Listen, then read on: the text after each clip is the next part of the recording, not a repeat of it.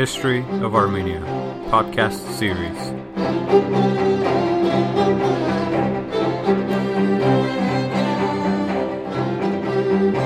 Episode 11. We ended the last episode with the discussion of the first division of Armenia between Rome and Sassanid Persia. In this episode, we will talk about the situation in Armenia during the first half of the 5th century. The history of this period is generally preserved in the works of Ghazar Parpetsi, Pavstos Buzand, and later in the works of Movses Khorenatsi. Armenia, in the beginning of the 5th century, existed in a complicated arrangement of being divided between Rome and Sassanid Persia. Rome, in its turn, was divided into the Western and Eastern empires. Armenia had traditionally dealt with the Eastern Greek-speaking half of the Roman Empire, which from now on would be known as the Byzantine Empire. This explains why in old Armenian manuscripts the Roman Empire is referred to as the Hunats Ashkhar, literally meaning the Greek world. At the beginning of the century, in the Eastern Roman Empire, Arcadius ruled as an emperor, while Bahram IV was still on the Sassanid throne in Persia. Meanwhile in Armenia, Varamshapu was the Arsacid king. Even though Armenia was divided, according to Khorenatsi, Varamshapu was a king over both halves of Armenia, and he paid taxes to Bahram IV in the east and to Arcadius in the west. Bahram IV died in 399, and his son Yazdegerd or Hasgerd I became king and would reign for the next 2 decades. Arcadius was in good terms with Hasgerd and the Sassanids, to a point that in his deathbed he asked Hasgerd to be the guardian and the caretaker of his infant son and the future emperor Theodosius. Due to this peace with the Romans, there was an easing of attitudes towards the Christians within Persia, which led to the recognition of the Assyrian Church. Next, they tried to bring the Armenian Church under the control of the Assyrian Church. However, Sahak Bartev was able to maintain the independence of the Armenian Holy See. At that time, in 408, Arcadius died, and his son became the Eastern Roman Emperor as Theodosius II. He was in friendly terms with Armenia. However, he did not trust Varamshapu with the rule over the western Armenian provinces. So from that point on, Varamshapu just ruled over the eastern Persian half of Armenia. Due to the division of Armenia, another major problem was making itself visible. The church was having a difficult time establishing a uniform liturgical tradition. In the western provinces of Armenia that were annexed by the Eastern Roman Empire, the language was Greek, while in the eastern, Persian Armenia, the language was Assyrian. Both languages were largely not understandable by the Armenian population, which used Armenian for communication. However, the Armenian lacked an alphabet, so it could not be effectively used in a church and state communications. Catholicus Sahak and his advisor Mesrop saw the urgency to create such an alphabet. During a trip to the Armenian Mesopotamia, King Varamshapu was informed that a certain monk named Gnel had preserved the old Armenian written tradition. Upon his return to Armenia, Varamshapu informed Catholicos Sahak about the find. Sahak then ordered Mesrop to organize an expedition that would go around the learning centers of the ancient world in order to either rediscover the old written form of Armenian or come up with a new alphabet that would be practical and useful with the Armenian language.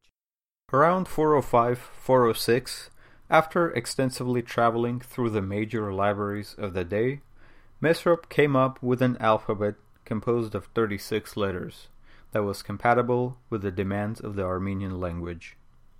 Mesrop assembled a group of students, including later historiographers Movses Khorenatsi, Yeznik Goghbatsi, and Goryun, who traveled with him and undertook the difficult task of translations. They started translating biblical and liturgical texts in order to establish Armenian as the universal language for the services of the Armenian Church.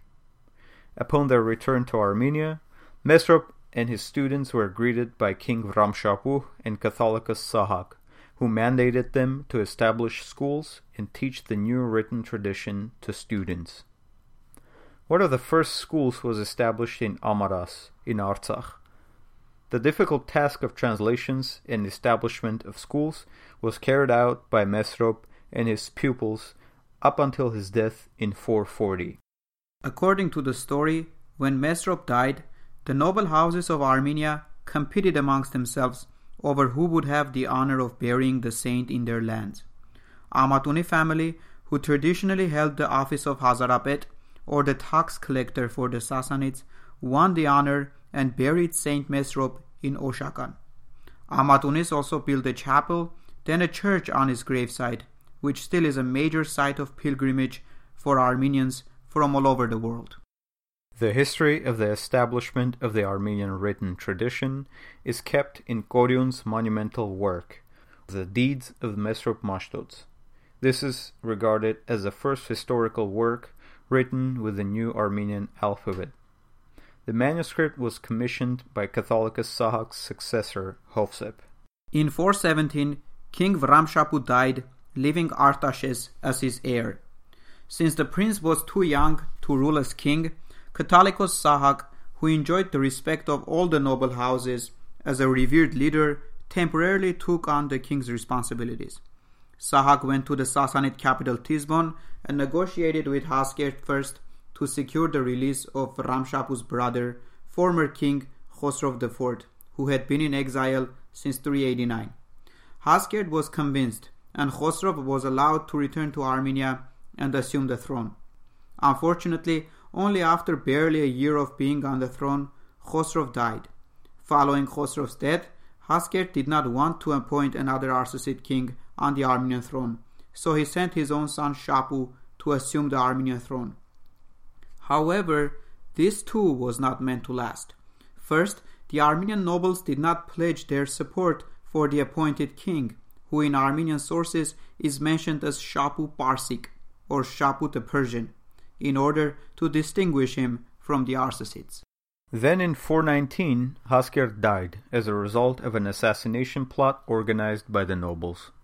So, Shapu left Armenia in the hands of a viceroy and hurried to Tizbon to capture the throne. During the struggle for the throne, Shapu himself was killed. In Armenia, led by Nerses Chichiraketsi, the nobles rose in protest against the forces left behind by Shapu and drove them out. The revolt continued for the next 3 years, during which the Armenian noble families were ruling the country. Things changed even more when in 421 a war broke out between the Romans and the Sassanids. Before that, though, the war of succession in Persia had ended with Haskert's son Bahram capturing the throne and being crowned as King Bahram V. At the end of his reign, Haskert had changed his tolerance toward Christians, since they had started to convert Zoroastrians inside of his empire, and he had started to persecute them. Bahram had vowed to continue his father's policy. Meanwhile, on the Roman side, Theodosius had fallen under religious influences and was adamant about defending the Christians. The fugitives arriving to the Roman territories from Persia and telling stories of persecution strained the relations even further, and Theodosius broke the ties with the Sassanids and declared war. During the war, the Romans supported the revolt of the Armenian Nakharars, hoping that it would weaken the Persian forces. The war went on for a full year with no definitive victory, and finally ended in 422 with a 50-year peace treaty signed between the two empires, recognizing the religious freedoms and restoring the borders to the pre-war conditions. After the peace, the Armenian nobles, or the Nakharars, who had ruled Armenia since Shapu's departure, asked Bahram V to appoint an Armenian king from the Arsacid house to rule Armenia. Bahram put Varamshapu's son Artaches, who was already old enough to rule. As king, Artaches assumed the name Artaches Artashir. Sahak was still the Catholicus and kept serving as a sort of a guardian for the young king. However, the Nakharars found it difficult to pledge their support and respect to the new king. This led to deep divisions between the noble houses and the king. During the 5th year of his rule, the Nakharar secretly requested from Bahram to depose Artaxerxes, which he did, and by that ended the 400 years of Arsacid rule in Armenia. Armenia was incorporated as one of the satrapies, or the provinces of the Sassanid Empire, ruled by a Persian governor or a marsban. In conclusion, we wanted to reflect a little bit on the year 428. The year has a major significance in the Armenian narrative and has been reiterated as a turning point in many later discussions. In 428, with the deposition of Artaxerxes Artashir, Armenia as a state disappeared from the map for 4 centuries until the Bagratunis restored the Armenian throne in the 9th century. We always view that moment in our history as an instance of being defeated by the Persians, but seldom do we discuss the fact that it was the Armenian nobles who asked the Persian king to depose the Arsacids because they wanted the rule for themselves. As we wander deeper in the pages of the complicated Armenian history, we will see this behavior repeating itself as the Armenian nobles will look outside and even sell their own state for the immediate benefits. In the next episode, we will talk more about the noble Nakharar families.